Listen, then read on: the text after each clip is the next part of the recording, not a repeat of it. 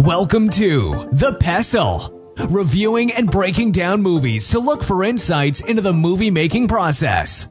Hosted by 90s catchphrases. Oh, no, you didn't. Now, let's kill the lights and turn this mother out. Welcome, everybody, to The Pestle.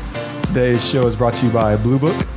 Let our AI take you beyond search at Blue Book. How's it going, everyone? I am Wes. And I am Todd. And I didn't forget to introduce us this week. Yay. Like I did last week. Yay, we're moving forward. Welcome to The Pestle, where we like to do deep dives into films, talk, the fun stuff, what we like, what we don't like, but also look for any kind of filmmaking, whether it's technical or story-wise, just whatever sounds like, fun and informative and new and fresh, and maybe something you won't read in someone else's blog. Like, we try to be our own thing here, whether we land the punches or not, that's up for debate, but we take our shots. Absolutely. And you like to take more of a technical approach, right? And, sure. And like, oh, they did this. How did they do this? Well, they probably up the shutter speed, whatever it is you talk about. And I just say whether or not I think it looks good, right? When I go see a movie, usually I'm able to kind of like shut off, and we've talked about this a lot. Yeah. And just kind of take it as it comes. And I think to a point you're able to do that too, but whenever you make films like you do, it's much more of a like, you notice a lot more. Yeah. Like when I listen to music, I notice a lot more, there's this they're using a plate reverb on this. Like, most people don't know about the different kinds of plate reverb, but because that's what I've done for a long time, then it's kind of hard for me to shut my brain off when I'm listening to music. So I totally get it. That's awesome. Yeah. I literally have never heard of a plate reverb. Well, now you have. Yeah. There you go. Should do like a album at some point as a special one-off. Hey, that would be really fun. That'd be a great idea. I've got just a record too. Nice. Yeah. I'm really excited. Today's show is The Hateful Eight. If you haven't seen it, Tarantino's last film, this is your spoiler warning. We're going to get into a lot of details and the plot and the story, and along with some of the, not necessarily behind the scenes, but we'll talk a little bit of the camera work, some of the techniques of shooting in such an isolated room that you spend most of your film in. We'll discuss the format, which is Ultra Panavision 70, and along with some of the writing and storytelling devices. But we'll also have a little special guest segment where I have a conversation with a good buddy of mine, and he weighs in about Tarantino's use of the N-word. Mm-hmm. And we'll get to that for sure. Because a couple of white guys sitting in a room talking about this is not really going to do the trick. So it's not. We can certainly give our opinions. I think to some extent all opinions are valid, but maybe not as personal and lived. Right, exactly. That's which, like you were saying, is really valuable. Yeah. So I'm super excited. Yeah. All right. Well, let's do a quick little synopsis here of the film. Again, if you haven't seen it, please shut this off or pause it or whatever. Go watch it and come back, because there's some good stuff in there that we don't want to give away. But here we go. In the dead of a Wyoming winter, a bounty hunter and his prisoner find shelter in a cabin currently inhabited by a collection of nefarious characters. It's written and directed by the legendary Quentin Tarantino, starring Samuel L. Jackson as Major Warren, Kurt Russell as Ruth, Jennifer Jason Leigh as Daisy Domergue, Tim Roth as Oswaldo Mowbray, Walton Goggins, there's like some weird names here. Walton Goggins as Sheriff Chris Mannix, Bruce Dern as General Smithers, Michael Madsen as Joe Gage, and if you haven't seen the movie, go watch it, Channing Tatum as Jody. Oh, remind me why we wouldn't just kill all y'all. Cash in. Oh, you can kill us all, but you'll never spend a cent of that bounty money. And you'll never leave this mountain alive. Because when that snow melts, the rest of Jody's gang, all 15 of them that were waiting in Red Rock, are coming here. Now, let's say you shoot us all. If you really want all that Domingre gang bounty money, you still gotta get all our corpses into Red Rock. And that ain't gonna be so easy. Because I doubt you can drive a 4-horse team. No, wagon out there is too heavy for a 2-horse team. So that means you're going to have to lead a string of horses into Red Rock. And with that deep snow after a blizzard, you ain't going to be able to get away with any more than, say, one body per horse. So that's you leading a string of 4 horses into Red Rock. And with all them horses in that snow, and you all by your lonesome, you're going to be a mite pokey. And you're going to run smack dab into the Domingre gang. And again, Grouch, how many is that? 15 killers strong. And when those 15 killers come across you in possession of all our dead bodies, they ain't just going to kill you and that nigger. They're going to go back to Red Rock and kill every son of a bitch in that town. You really the sheriff of Red Rock? You want to save the town? Then shoot that nigger dead! Ah, Jesus Christ! Oh, you believe in Jesus now, huh, bitch? Well, good, because you about to meet him. Samuel L. Jackson, man.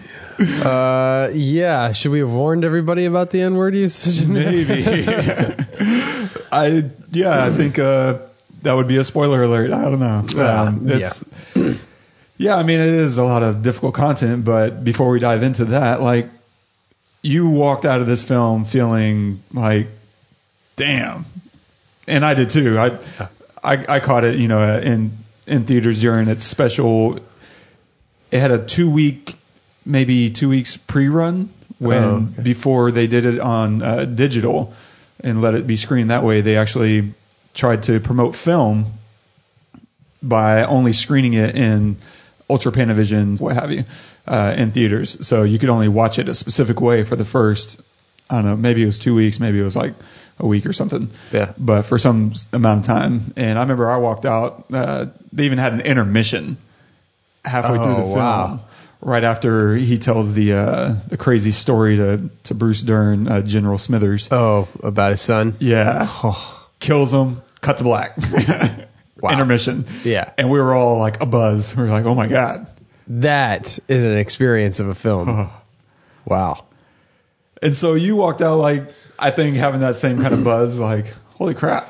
Yeah. So I didn't want to see this movie when it came out because I'm not the hugest fan of Westerns.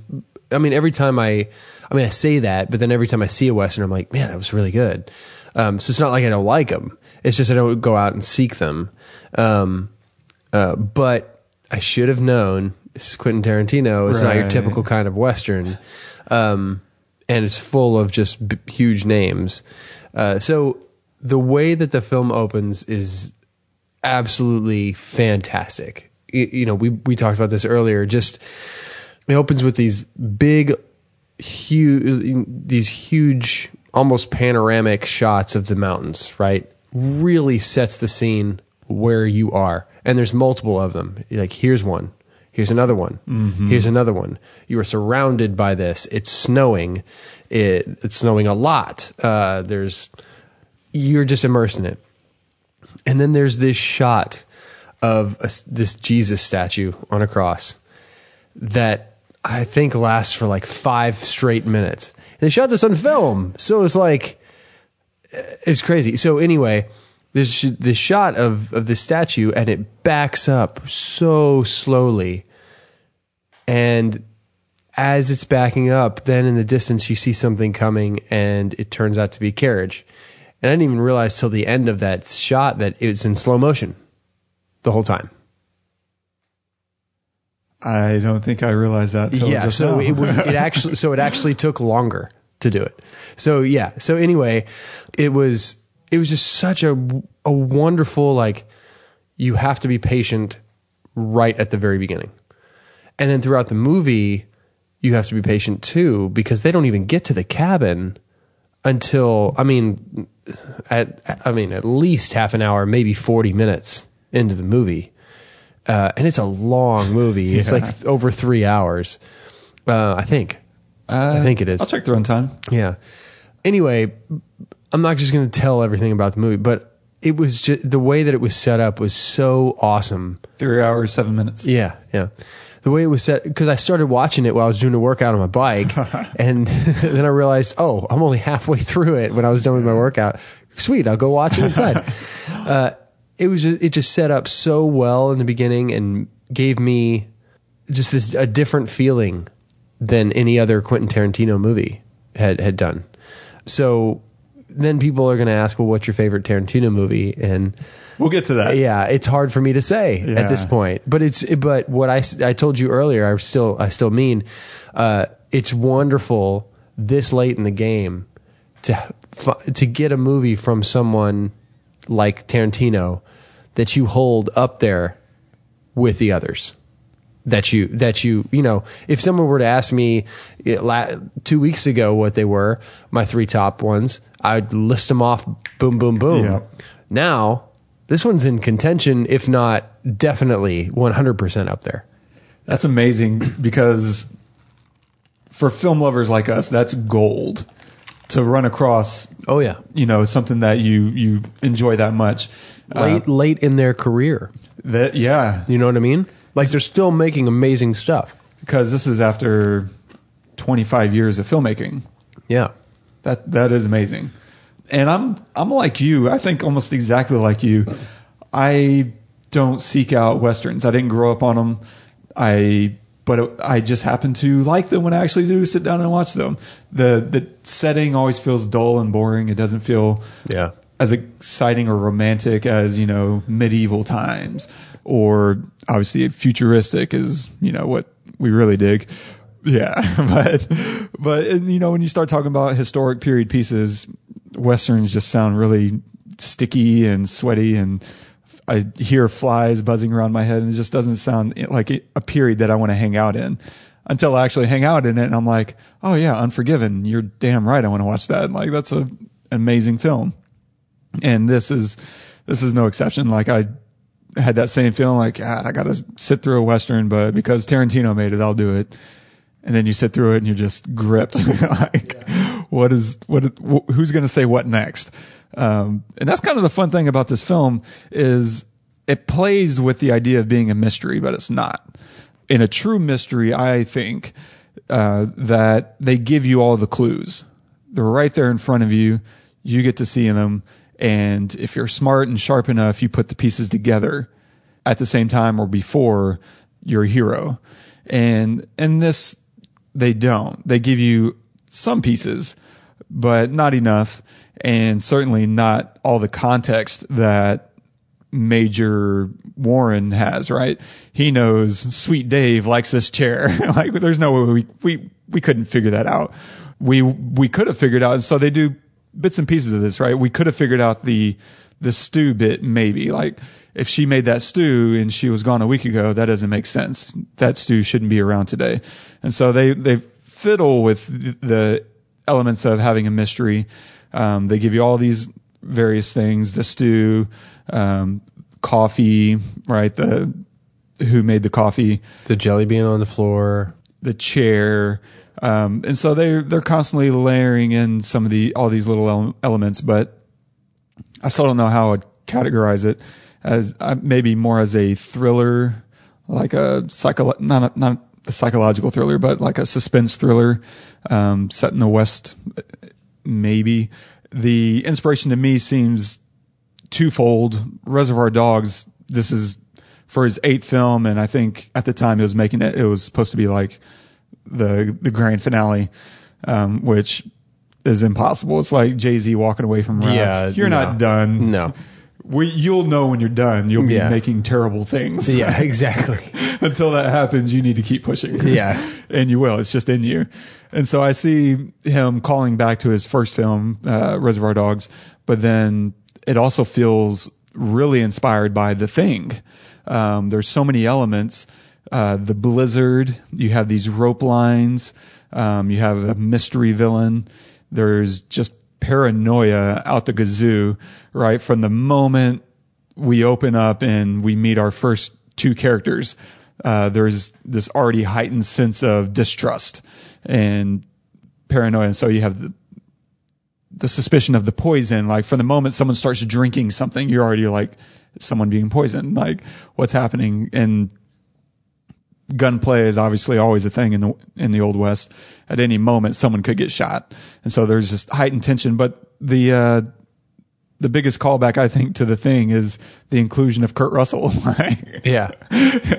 And yeah, so I feel like there's a little bit of a trifecta happening here between The Thing, Reservoir Dogs, and Hateful Eight. Yeah, and I definitely caught the Reservoir Dogs part. Right, for sure. I mean, in fact, it's all like most of it is shot in that one room.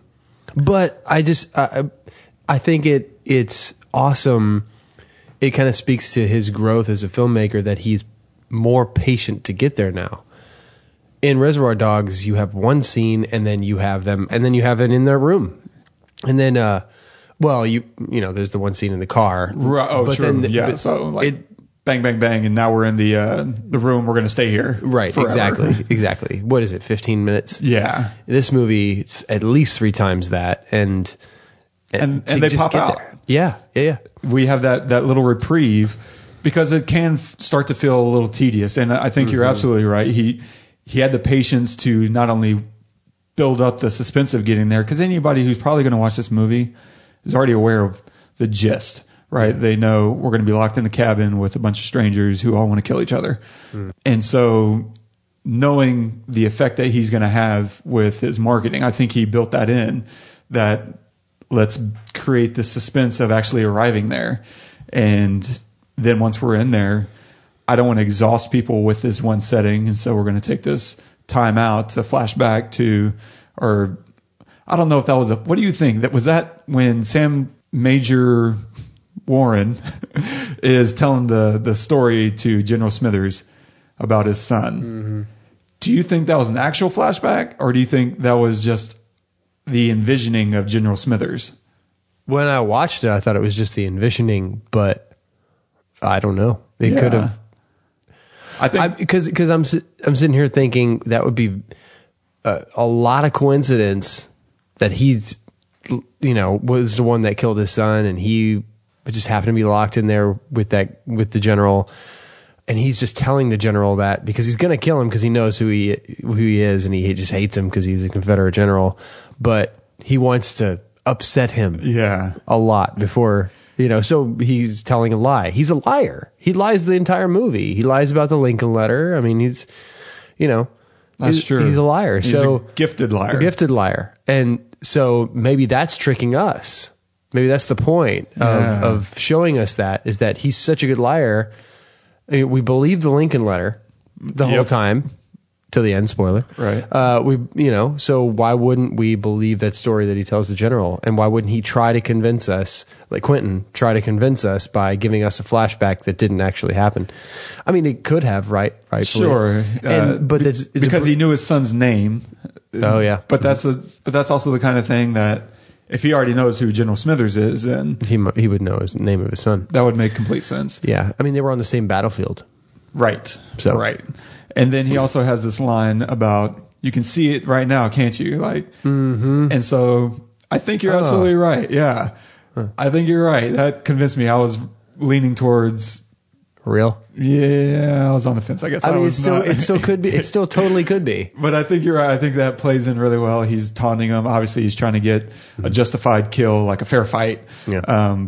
Which was obvious the moment he set that gun down. Oh yeah. And now it's just like, you reach for it so I can kill you. Yeah. Yeah. And it's a really smart thing by Quentin to use to get out of the room. And then he also, he gets out of the room just for seconds, like here and there. Right, yeah. Reservoir Dogs, the only time really that you're out of that room once you get in is like when, I don't know, Mr. Blue or whomever goes out to get the gasoline. Right, out of the trunk. And I can't think of any other time. Yeah, which is a pretty standard shot, by the way, as a BTW. Like trunk shots are a very Quentin Tarantino thing. Oh yeah, for sure. And I don't know if he managed to work one in. I don't think he. No, but there was no. I don't know if the camera was ever in anything. Yeah. But the closest we get is looking up through the basement. Yeah. But he took more moments, I feel like, to get out of that room. Like when the other flashback Yes. When we're running around the building. Right. There's flashback. Yes, exactly. When he kills that last guy. And then going to the outhouse. Right. Going to the horses at the beginning when they first got there. They cut away to the horses. Because it is tricky whenever you're filming an entire movie in one room. You have to be cognizant of exhaustion, of maintaining visual interest. And it's really hard. Like in his case, he tried to separate as much as possible some of these areas of the building. Yeah. And he would like hang a wall of chains between two. And so he's trying as much as possible to create visual distinctions within the space so that you can keep exploring it and keep playing with it. He also not only uses a variety of angles in that way, but the blocking and the staging of the actors would take place within these little sections itself. So, okay, we have Joe Gage in this corner of the room. Let's go walk over there. Now it feels almost like you're in a whole new building, especially when you start looking at their background, because a lot of the time, well, maybe not a lot, but a chunk of the time, he's mixing the lighting to help create some visual contrast and interest, so that you could see some of that blue outdoor snowy lighting pouring in through the window onto some of the set. And that way, okay, now we have some blue along with this very, very orange, firelight, which is a really low Kelvin. It's like, I don't know, 2200 Kelvin. It's super orange. 2200? How much is 300? No frame of reference there. That's a lot of hundreds. And so if you think about like Kelvins going on. Daylight, going outside and shooting in daylight, the light is, in comparison to indoor lighting, like your indoor fluorescents or your indoor lamps, like we're sitting next to a very orange lamp right now. And if we were to color balance so that this lamp looked white instead of orange, and it was daylight outside, the outside daylight would look super blue because we balanced. And so that range of coloring goes from, let's say, 2000 Kelvin to like 6000 Kelvin. Gotcha. And 6000 would probably be more of it, and maybe an overcast day. I don't know. I get really jacked up with color balancing. It's not my strong suit. Okay. but it's useful to know that as you're creating certain scenes, so that you can say, oh, okay, well, if we're going to be inside, then maybe instead of color balancing at 2200 with firelight, which you don't want to do because suddenly it doesn't look like firelight anymore. Everything's color balanced to white. So maybe you set it to like 4000, and now you still get some of that orange, and it still looks a little blue outside the window. You're creating all this interesting visual contrast so that you're trying as much as possible to keep everything popping and not boring as you're moving through all these scenes and sections. And then he's changing your eye line constantly. He's exploring these low angles, so we're shooting up, which does a couple things. One, it's changing the position of power, right? If you're shooting someone from a low angle, they're really tall in the frame. It's like they're towering over you, and that's a very powerful position. But it's also helpful visually because we can now explore some of the ceiling. We get more visual context of what's happening, and it's just different. Instead of looking at these walls in the back, we get to see, the decorations. We got barrels and crap hanging off the rafters or whatever. And then that reverse shot, and they do this a lot, especially setting up the characters initially, because right now, as far as we're concerned, what's his name? Kurt Russell Ruth? Mm-hmm. John Ruth? Mm-hmm. Yeah. He's the big man on campus. Him and Sam Jackson. And so they're all shot from, the positions of power, and every time they're talking to someone, they're looking down on them. So someone's seated in their chair, suddenly they look powerless. And you're establishing who the man is. And so they're doing a lot of really smart things, not only with maintaining visual interest, but establishing character itself through doing something really hard, which is shooting in one tiny room for, it's still over 2 hours that you're spending in this room. Yeah. Which is a long freaking time. I think a movie that does it even better than this is Compliance. I don't know if I haven't seen it. really, I mean, it's a small budget film, and it takes place largely in like a fast food restaurant's manager's office, which is like this cubby hole of a thing. Oh, wow. And they're just brilliant in their way of exploring that space and keeping it visually interesting. They don't have to do it for 3 hours. So, Yeah. I mean, but they do it for an hour and a half, and it's very well done. Wow. And if I was going to study, for trying to create something like that, I would be studying this movie. There's another Richard Linklater film. I always forget the name of it. It's got Uma Thurman, who's also a very Quentin Tarantino person. Mm-hmm. And Sunset Limited. Ethan Hawke. And Sunset Limited is a great one too. Yeah. And so there's a great smattering of films that I would definitely be researching and like, okay, what can I pull from the visual part of exploring a tiny space so that your audience doesn't feel exhausted. Because if you're smart about it too, I think you can begin to assign certain spaces for certain thematic things. And I don't know that they're doing it in Hateful Eight, but I can imagine that little campfire section being very racially profound. Mm-hmm. Oh, yeah. With General Smithers over there and his racist ass. But I think what makes it even harder for this film is the way they shot it, which is in Ultra Panavision 70. Now you're shooting in a tiny room in this case, and you're capturing way more on the sides. You're capturing a bigger landscape, and so you're much more aware of your surroundings. So you have to be very aware of that when you're constructing your actual building, as you're planning your shot list and working through your script. This is meticulous stuff, and especially when you get to some of these shots, because he's doing so many crazy technical things in such a confined space that takes a lot of production planning and hard work, because at certain points he does an extra level of difficulty with what's called a split focus diopter. It's this extra thing you're attaching on the front of your lens, at least I'm pretty sure it's on the front of the lens, that splits the screen in two, so that if you have one guy on your left who's a foot away from the lens, then you have another guy on the right side of the screen, and he's like 10 feet away from the lens. You can't get them both in focus, right? You can either be focused on, if you have a shallow depth of field where maybe you only have 6 inches that are actually in focus, everything else is blurred out. Well, if you want both of those guys, the guy that's a foot away and the guy that's 10 feet away, to be in focus, you attach this split focus diopter that allows you to pull focus at 2 different distances. And this is all done in camera. This isn't something you do in post. And it looks really crazy. I remember that scene, that shot. And as I was watching it with that in mind, I was like, oh, he's got like several of these shots. There's another shot, and I'll post some screen captures on the PestlePodcast.com so that you can actually take a look at what we're talking about specifically.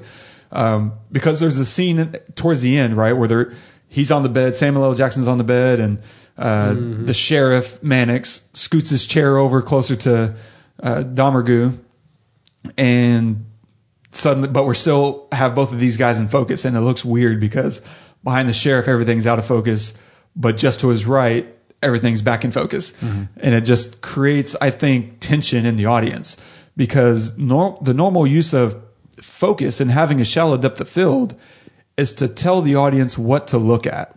And if you have 2 things to look at, it's hard to do. Yeah, it was crazy. And so you have this feeling of, what should I be looking at and what's going to happen right now? Because at that specific moment, right, you have the betrayal happening. Like, he thought the sheriff was on his side, the major did, and now he's just feeling like vulnerable, like, oh crap, this guy, he's out of my reach, he could kill me, or we could battle and I get hurt, whatever. Like, there's certain tension that you can create that way. And then I think some of the time he's also doing it to communicate in just a visually interesting way, because there's another shot early on whenever he hands him his gun after he lines them all up against the wall. And he's like, Sheriff, you come over here with me, or Mannix. I don't think he believes he's a sheriff, but he's like, you're with me, take my gun, pointed at them. And then the major goes and sits at the table and starts having this conversation. And we do this wide shot where now the sheriff is on the left and Mannix is on the right. And so even on a visual language standpoint, later in the film, they reverse those roles, because right now in the very first setup, the power's on the left and his gun power is on the right. This guy is with me, I'm controlling him. And then those roles are reversed later. He's basically being held captive to, some extent. But they use that split focus diopter again, and the gun is perfectly in focus, but just the barrel of the gun. Like everything else behind him is just a little out of focus, and then on the left side of the screen, the major's in focus. And so they're doing a lot of awesome, really cool stuff, man, because this is also shot entirely on 70 millimeter film, which helps with the resolution. Because if you're going to do all of this stuff on 35 millimeter, you're really stretching the limits of the resolution and the quality you're going to get out of that. And so there's just an insane amount. And then you throw on the stuff that you were talking about with those really long cuts, like especially that opening scene with the cross. Dramatically, and like you said, slow motion. So and I was thinking, like, why do that in slow motion? Like, why not do it regular speed? And the only thing I could come up with was to take, because it's a very still movement, like more still than you would normally think, even in today's cranes. Like it's still really, really stable. To stabilize it. Yep. That would be my guess. Yeah. Too. And you don't really, you just can't tell that it's slow motion because there's nothing moving, nothing happening. And even when you see the thing coming, you don't know that it's a chariot necessarily, but when you see it coming, you can't tell that it's slow motion until it starts turning. And then you can tell. You're like, oh, that whole thing was in slow motion. I didn't even know. But I think it was just a stabilizing thing. I think so too, because to your point, whenever you're doing a crane shot like that, there's just all these little imperfections. Yeah. That if you stretch out over 4 times as long, suddenly they smooth out, and it doesn't look like a bump. It doesn't look like a jittery, operator. Yeah. It looks like just a part of this fluid, beautiful, flowing movement. How much film did that one shot use? Jeez. Because they didn't just do one take. Oh no, but even if they did, still, like, so much. But it's so worth it. For whatever reason, that shot might be my favorite Quentin Tarantino shot, and maybe only because I can't remember all of them. Yeah. Because there's so many great ones, and if I went back through his whole catalog, I might find something that's better. Maybe. But we watched this movie, a week ago, maybe a little bit more, and it has stuck with me this whole time. Anytime we've talked about Hateful Eight, I'm like, oh man, that shot, it's so good. And there's other really crazy shots that jump out at me too that I think about, but that one, for whatever reason, I think it was just, there's just like this calmness, and because I hadn't seen the film before, I just kept thinking, okay, now it's going to cut away. Now it's going to cut away. Now it's going to cut away. Now it's going to cut. And it just never did, right? Because I'm so used to Quentin Tarantino movies just getting into it. And this one said, nope, you're going to wait. From the very beginning. It's so cool.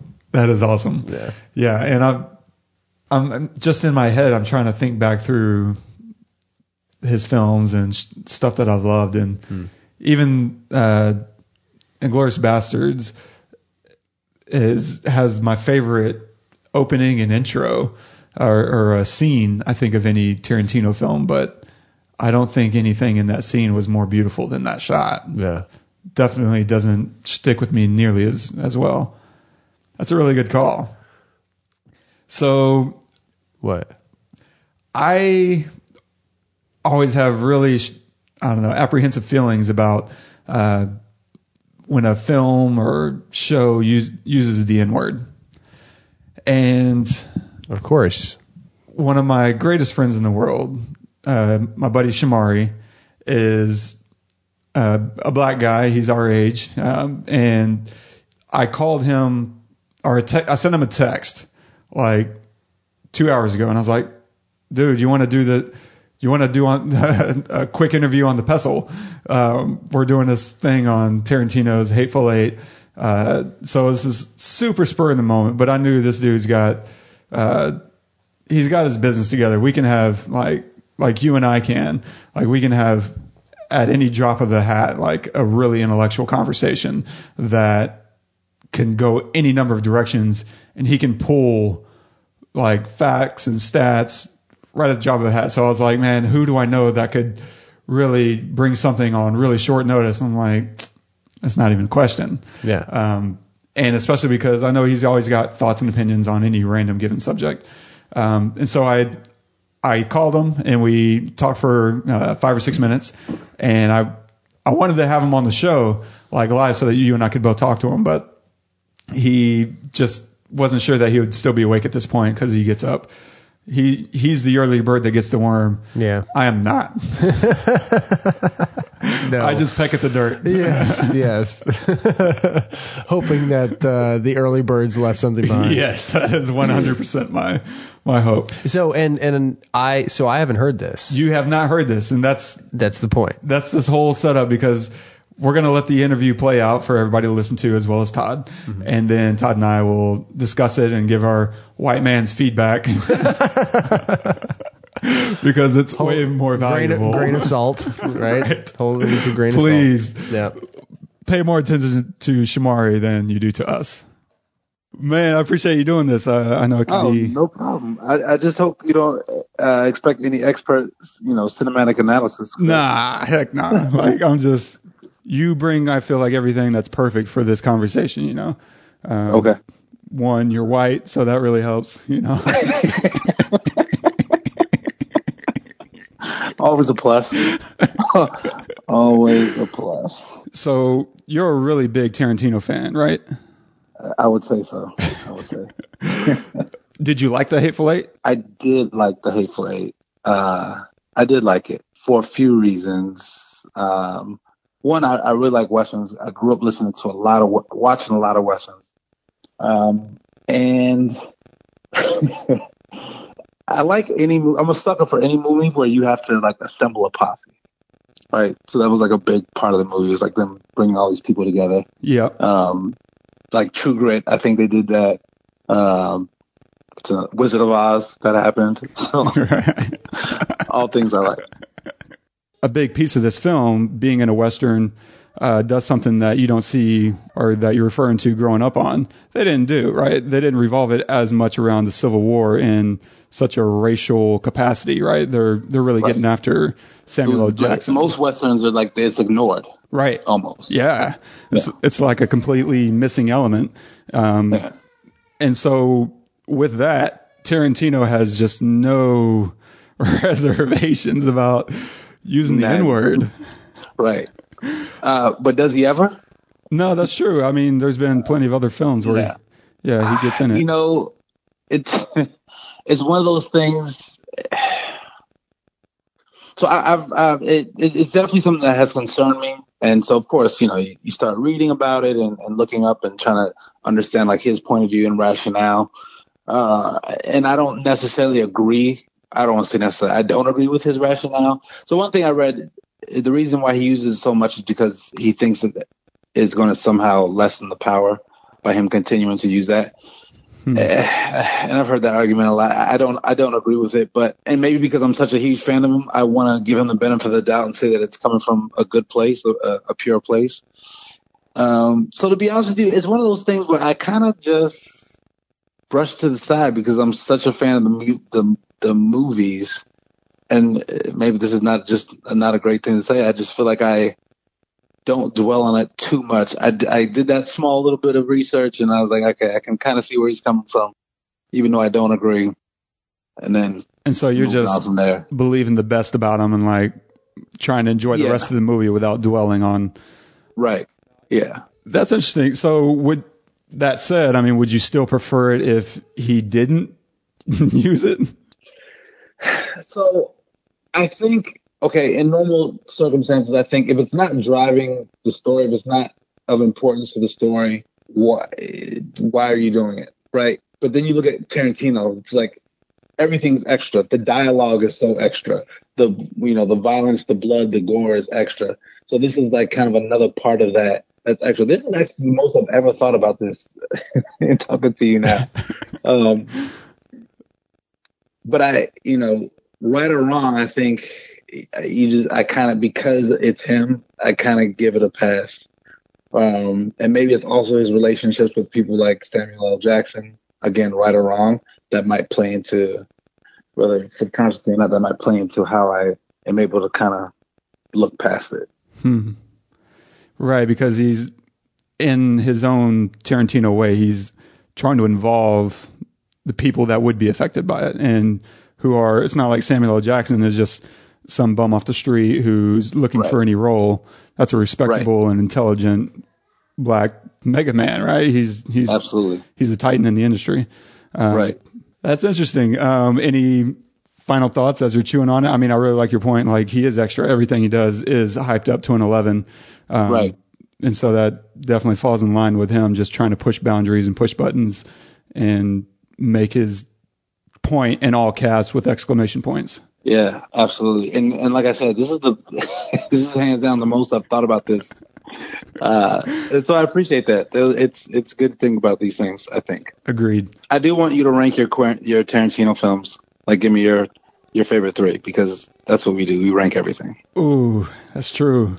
All right, I'll give it on the show. Got it. I need a minute.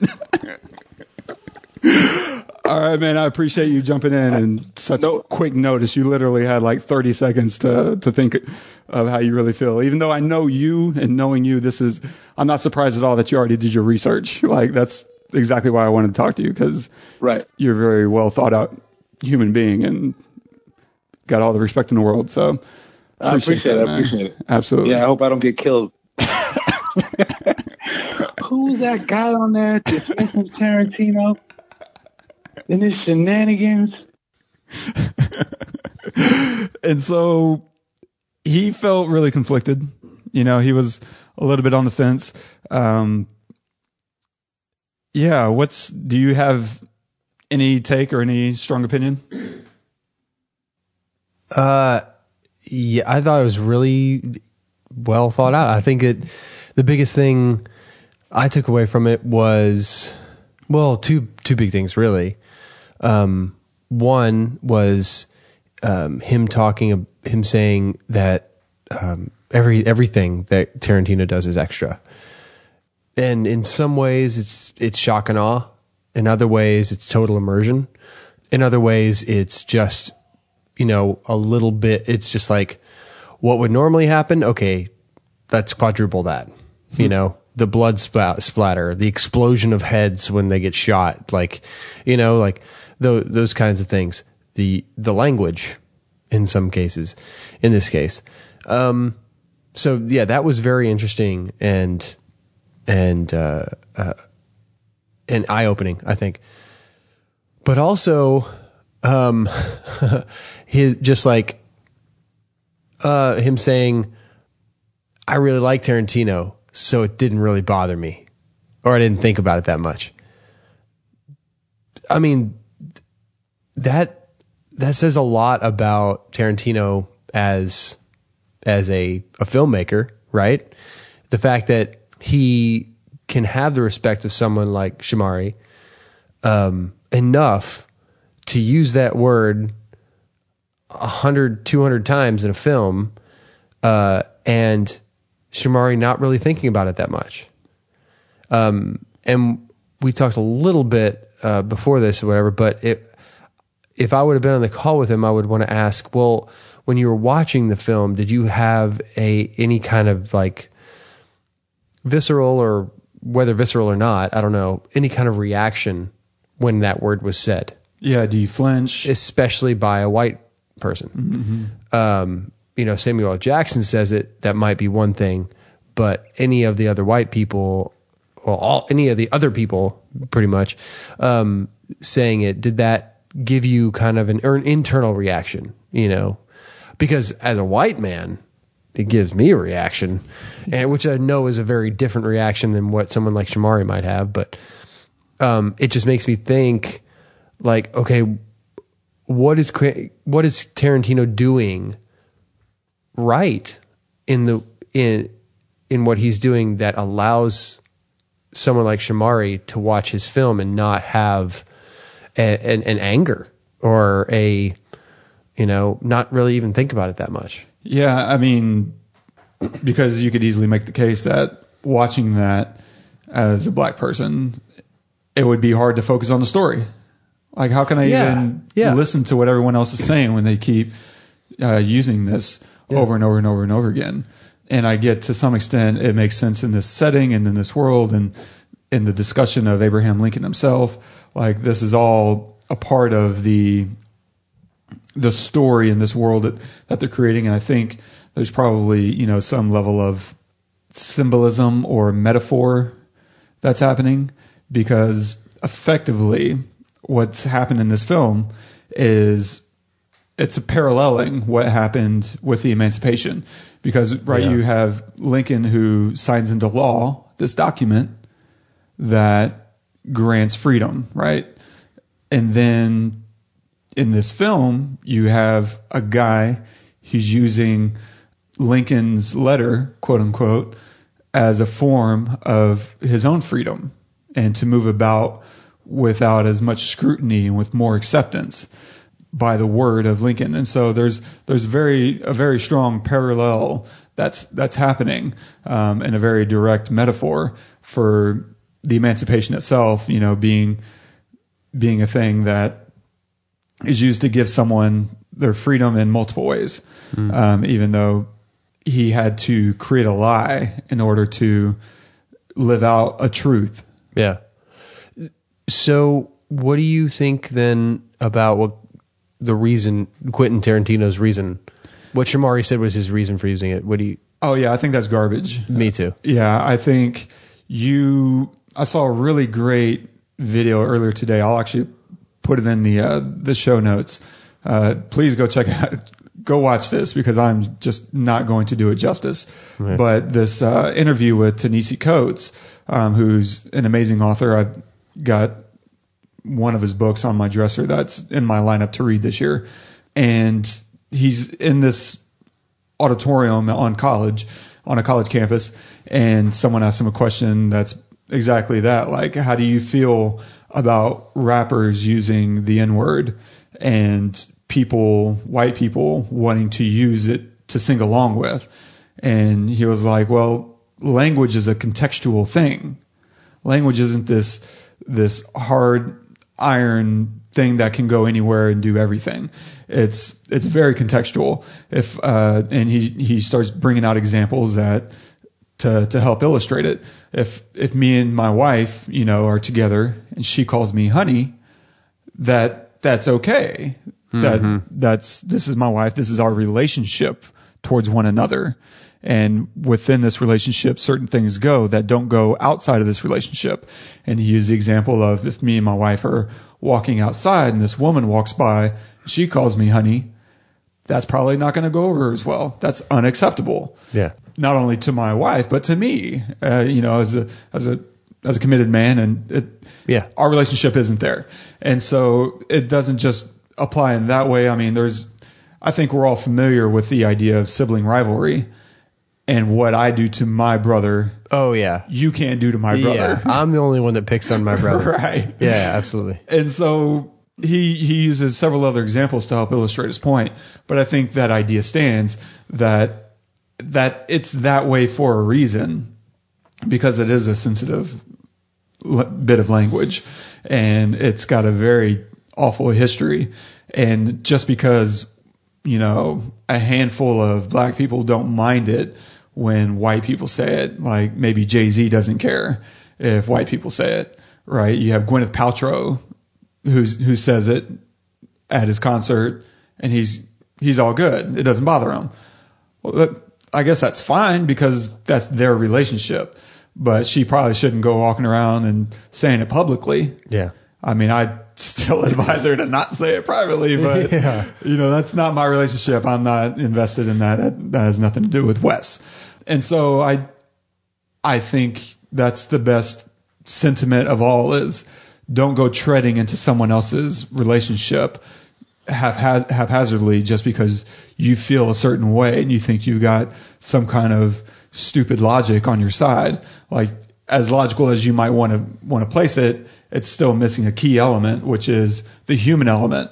And humans are sensitive beings that have a whole history and past of their own that you need to take into account whenever you start addressing someone at any time, particularly with something that you know is a freaking fire starter. So yeah, I think it's in general irresponsible of him to be doing it. I don't think he should be doing it, and I don't know that it's having the effect that he desires. I don't think anesthesia should be used at all times. Yeah. And anesthetics are right for surgery, not for everyday life. So, but what about a movie like this where it's set in the old Western times, and that is a word that was used on the daily by every white person. I don't think it's as effective as something like American History X. Like, I think that is a far more potent version of it. But I think, to Shamari's point, it fits into not only Tarantino's world, which has much less of an impact on my view of it than it does, for him maybe.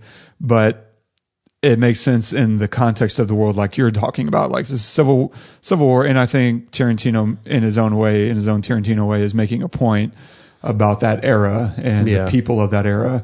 And most specifically, what it's like to walk around as Major Warren. Yeah, exactly. And if you can watch that, and just because he's not crying on the inside or on the outside doesn't mean he's not hurt and he's not affected by it. Yeah. You can't watch someone's exterior and expect to know how they feel. So, I think I pretty much agree with that. But there is a feeling of, if these people don't use that word, I don't have me as a watcher of it, I don't have as visceral reaction to that character. That guy, as the general, uses that. I mean, that's a perfect example of it being used in a way that I feel like Shamari would say, yeah, I mean, it needs to be used by that guy. Right. I want to hate that guy. And if he doesn't use that word, I don't know that I would necessarily hate him as much as I do. Yeah. And be happy when he gets his comeuppance, as I was. Absolutely. And there are things that I like about it from not only that standpoint, which is 100% spot on, but I also like it because I think it's maybe in some ways doing the opposite of what Tarantino's wanting, which is it's showing too that the people who are on his side use it. How damning is that? Because the people in modern day America are thinking it, even though they say they're on the side of their black friend. Yeah. One of my best friends is black, is one of the common refrains that has become a punchline today. But it's true.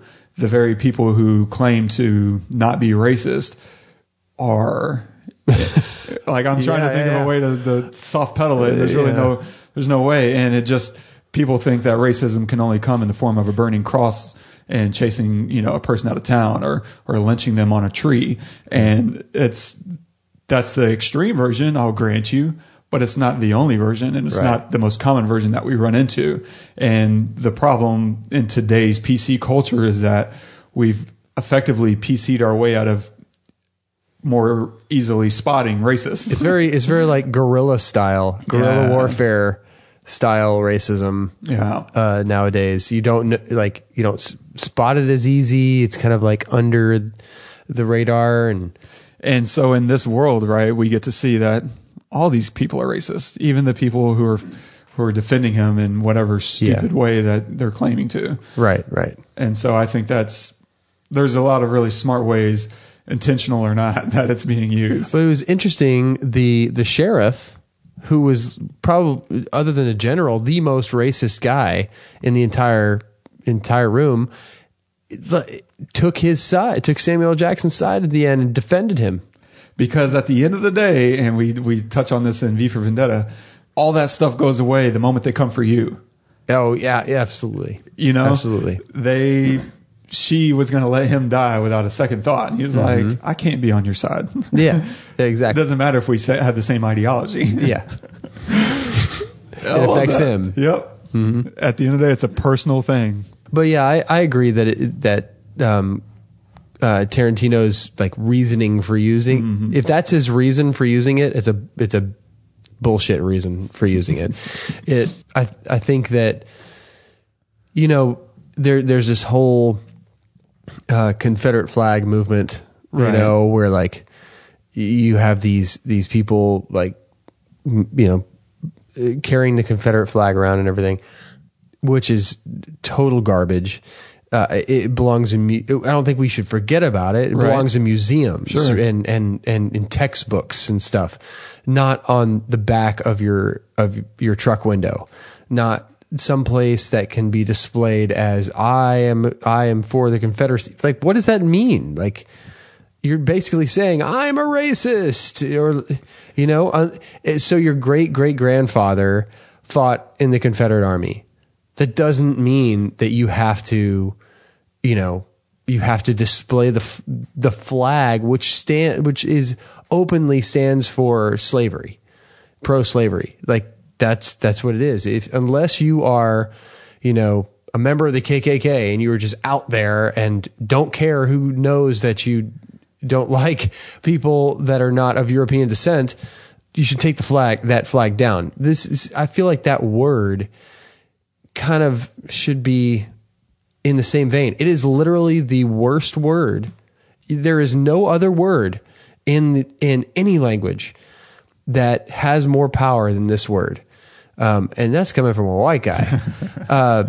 Because like I'm one of those people, I don't ever even think the word. Like it is as far away from my lips as any thought or any word could possibly be. And I want to keep it there.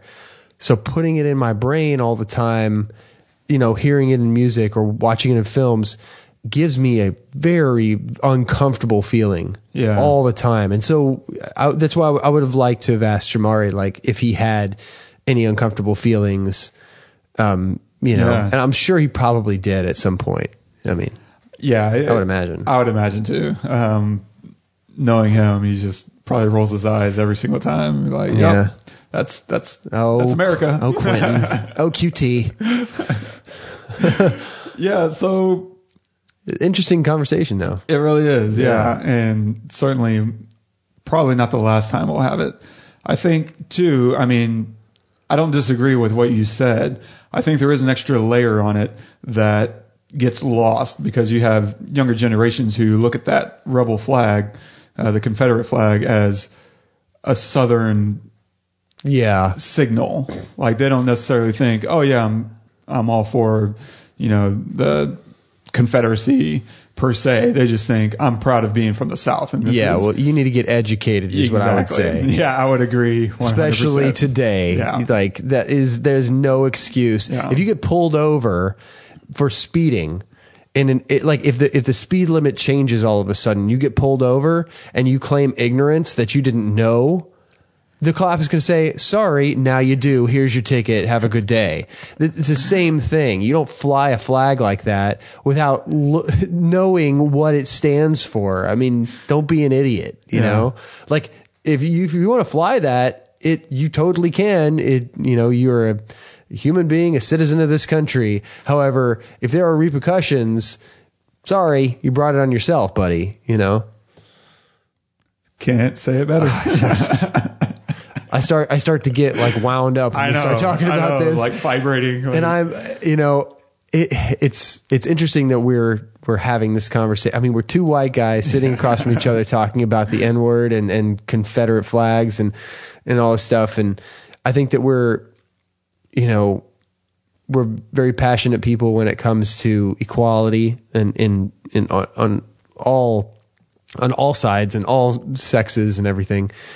Sexual preference and everything. And to have this I've never even had this conversation outside of being recorded.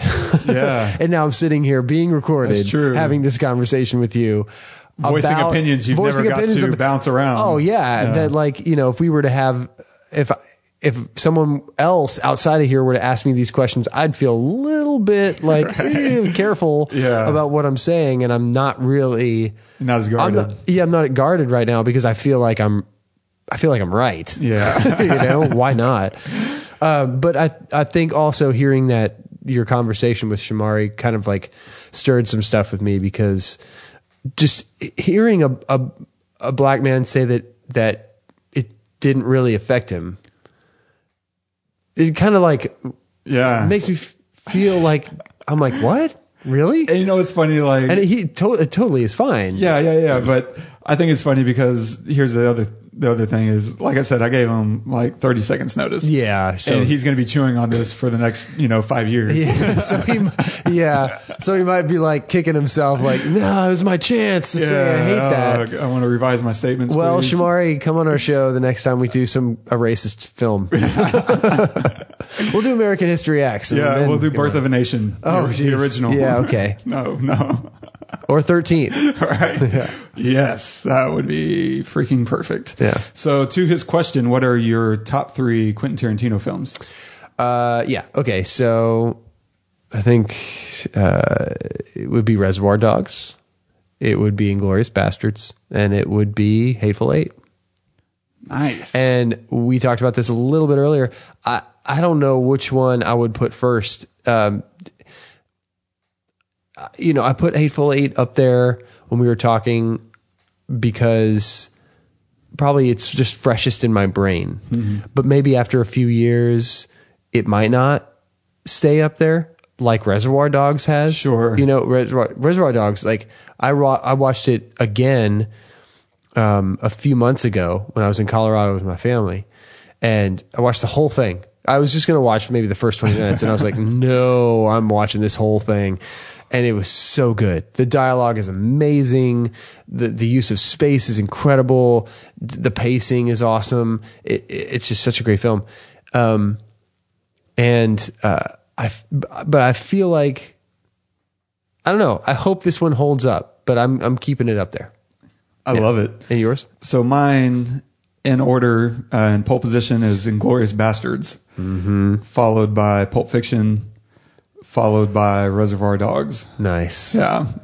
I liked this. I really loved Hateful Eight, but I don't know why it couldn't quite sneak past Reservoir Dogs for me. Yeah. So you hold Pulp Fiction above Reservoir Dogs? Don't make me ask. Let's not dive in because it's going to shake me up. I'm diving into this, man. I'm diving in. I think so. You're just gonna have to deal with it for the next 5 years. I mean, hey, look, Pulp Fiction is amazing. Yeah, you really can't pick wrong unless you pick Jackie Brown. I just don't like Jackie Brown. Yeah. But yeah, I think that's my final answer. We can laminate it. Yeah. All right. It's good until this next one comes out. Hey man, Pulp Fiction. There's no way around it. That's a great film. Just the out of can't talk about it too much. True. Spoiler. Awesome. So, any final comments on? No, I really liked it. I thought he had some of the most mature camera work that he's ever had in this film. And to your point earlier, I think he needed to, because shooting that wide angle with anamorphic and just and also shooting in a room like that small, because you think about Reservoir Dogs, there's a big warehouse that they shot in. He could have 5-6 crew in the room and shoot a couple of angles at the same time. In this room, I mean, if you're shooting that wide, you have to, like you said, you have to block them right. You have to, have everything where it needs to be. But the whole room needs to be that way, because then you're going to need to turn around really quick and shoot somebody else. And so if you have all this stuff that's set up behind you, you're going to have to reset and everything. How many crew do you have? You got to have. Well, so they filmed all the exteriors in Colorado. Yeah. And all the interiors in Hollywood. Okay. I'm rubbing off on you. I'm coughing a lot. And I think what the advantage of shooting in a studio, because that's basically what they did. They built the set in a studio, is you can also build in a way to fly out the walls. You can build in a way to tear your set apart so that if you need to get a certain angle. I worked on Friday the 13th as a stand-in for Jason Voorhees, like the remake they made back in 2007, 2008. And that was one of the things that kind of blew my mind was we would set up for like a murder scene, and they were wanting to get a shot that they just physically couldn't get because they needed to be behind the wall filming something, on the other side of the wall. And so they're like, hey, how long is it going to take to remove that wall? And they're like, 10 minutes. Okay, fly that wall out, and we're going to set up over there, get all the plastic ready. There's going to be a big blood splatter. And so there's these advantages, and that's why you do it in a studio, is to control not only the lighting, but so that you can do like you're saying, which is bring in this big gear and have all these crew members right there ready to go. And so I suspect they probably did some element of that. I mean, there's probably a lot that they couldn't do, but I think it makes sense to take advantage of that as well. But cool. Yeah, the other, what shot I really is second to that opening, but the other shot that I really loved was the segment we played earlier at the intro. That scene where, and we haven't even talked about the acting. Damn. And so we're just gonna end up cutting this one short. But yeah. Jennifer Jason Leigh, I think, is the best actor in this whole film. Like, her performance is, I think, absolutely incredible. And that scene is so good because it's like they're exploring the entire 180-degree rule. They start off on one side of her, and they slowly do like a circular dolly move around her until, as she's doing this uncut monologue. And then just as we get to the other side of her, we get Joe Gage comes into frame. He's out of focus, but he's in the background to deliver his line, because that's where she gets to that point of how many gang members you say are back in town? 15. And then we start dollying right back around. So it's timed meticulously, and she's in almost perfect focus the entire shot. So like everyone is firing on all cylinders. Your focus puller, your dolly guy, your dolly grip, and she's just delivering a lights out performance that's just full of character. Shot so and her performance is just like, it wowed the hell out of me for sure. Yeah, the whole time, like, this chick is crazy. Oh my gosh, doing it, just awesome. And she's also really good, and she's in a film recently, Good Time, and I think really performances are the only real reason to watch that movie, because it's just an okay movie, but there's a lot of wonderful performances. Yeah, okay, I think I'm done. Okay. Could easily, we could keep talking so much about this film. I know, right? What's your recommendation for the week? Yes, I'm going to recommend my wife's favorite movie. Ooh. Eternal Sunshine of the Spotless Mind. Awesome. Yeah. So I'm recommending The Thing, John Carpenter's The Thing. Nice. Yeah. Okay. To stick with this whole idea of Kurt Russell and I need to go rewatch that in a boxed up location. That's my favorite horror movie. I was actually going to go check it out at the Draft House. They were showing it in 70 millimeters at the Alamo Draft House. And why didn't you? Because the freaking Astros were busy winning the World Series. Winning the World Series. What? Boom. And Go Stros. While we're on that topic, did you see the classy move that LA did? No, what? The Dodgers took out a full-page ad in the Houston Chronicle to congratulate them. Are you kidding? How absolutely classy is that? That's amazing. Wow. Yeah. I've never heard of anything like that happening, especially after our pitcher hit 3 of their batters in the last game. He just wounded all your team. Seriously. Oh, gosh. 4. Was it 4? 4 batters. Maybe he hit the same guy twice, though. Oh, he definitely hit the same guy twice. Turner. Yeah, the beard guy. Yeah. The guy from Game of Thrones. The wildling. Yes, the wildling from Game of Thrones who plays third base for the Dodgers. Yeah. I'll put a link to that story on the Pestle. Awesome. And good rec. I like it. Awesome. I need to go back and watch that again. So we will end with a quote. Yeah. All right. And this one's from Quentin Tarantino. When people ask me if I went to film school, I tell them, no, I went to films. I love that. Then you, sir, are the most learned person I know.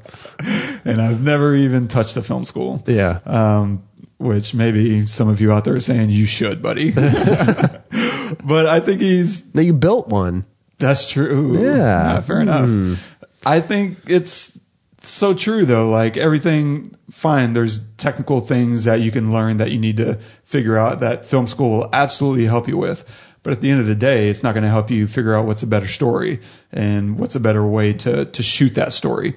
Because the nice thing about a movie is you're seeing the end product after they've done all the failures. Like, yeah, maybe it's better to experience those failures yourself, but how cool is it to just see, here's all the things that work. Yeah, absolutely. Use that. Yeah, definitely. Study that. Let's, imitate it. One of the things whenever I used to dabble in music, if I wanted to create a beat, I would teach myself by creating existing beats. Mm-hmm. And now I can see everything, or at least a chunk of what went into any one specific beat. That's a really great way to learn filmmaking, is go reconstruct a scene and learn, they took 10 setups to make this scene. Holy crap. Yeah. I thought it was just, 2 or 3 takes. You don't realize how much goes into a scene until you break it down. And even if you don't recreate it, like sit there with a pen and pencil and say, okay, here's 1 angle, here's 2 angles, here's 3 angles, here's a dolly move in to enunciate this profound moment that this character's having. Like if you start to draw those things up, you're learning. You're in film school. Yeah. By watching a movie. Yeah. Yeah. Netflix is the only film school you need. School of Hard Knocks. Absolutely. Right? I totally agree. I think that and this is not a knock against school. No. Or against film school or music school. All the guys that I've learned from went to film school, so I don't have anything bad to say about it. Yeah, I just think that there's something that goes along with just like learning through experience. Mm-hmm. Like you said, it's kind of a street smart kind of thing where I'm not book smart, I'm street smart. Yeah. Well, what do you need more of in the real world? Street smart. Yeah. 100%. If I could be street smart or book smart, I'm pretty lucky that I'm street smart. Right. I'm definitely not book smart. Yeah, ditto. I mean, at least you read books. Not that I understand them. I just think that there's a value in that, figuring out for yourself. I would do the same thing that you would do. I would learn how to play songs. I would sit down with my guitar and just say, oh, that's the note. Oh, okay. And that's the note. Okay, cool. And by the end of the night, I'd kind of figure it out. If I hadn't done that, learning to write a song would be much harder. Now, you can go to school and kind of learn that same thing, but there's like a value in figuring things out for yourself. Yes. That school doesn't necessarily give you because it tells you here's the answer. Well, what if I just want to not do that? What if I want to break that rule or whatever? Absolutely, because there's only so much you can learn about running a mile before you just go out and run the mile. Yeah. You'll learn so much more. Great point. So what are we doing next week? So next week we're going to be doing Ex Machina. Yeah, it's by my favorite screenwriter who directed his first film, Alex Garland. So I'm like stoked out of my mind. Have you already seen it? Yes. Okay, good. But I need to see it again before we actually review it. Heck yeah. You're like so excited. We're going to watch Ex Machina again. And anybody who says, you guys only 2 movies that you like, go back. There are a few that we don't. Right. That's true. We did Transformers. We did Wonder Woman. Yeah. So, and you know what? Unless someone tells us, hey, we want to do this movie, we're just going to do the movies that we want to do. So this is our this is my podcast. Yeah, boy. So if you want to send us a note for one of those, that's fine. Do it. Just tell us what you wanted us to do. What, the Peanuts movie? I've seen it 17 times. Yeah, I got kids, and I've seen the damn Peanuts movie 17 times. So what? Leave me alone. Unless you ask us to do Frozen, we are not reviewing Frozen. We're probably going to get 10 requests to review Frozen now. Right. I'm not doing it. I do not want to hear that woman singing anymore. I've only seen it once to yours. So like our ratio is 1 to like 7,000. Oh my gosh, there was a period there where I was massively depressed because Frozen was all that was playing in my house. So subscribe, leave us a review. You can find all the show notes at thepestlepodcast.com/thehateful8, and 8 is spelled out. All right, guys. Well, until next week where we're doing Ex Machina, thank you for listening. Definitely review us. And until next week, I'm Todd. I am Wes. Go watch some movies.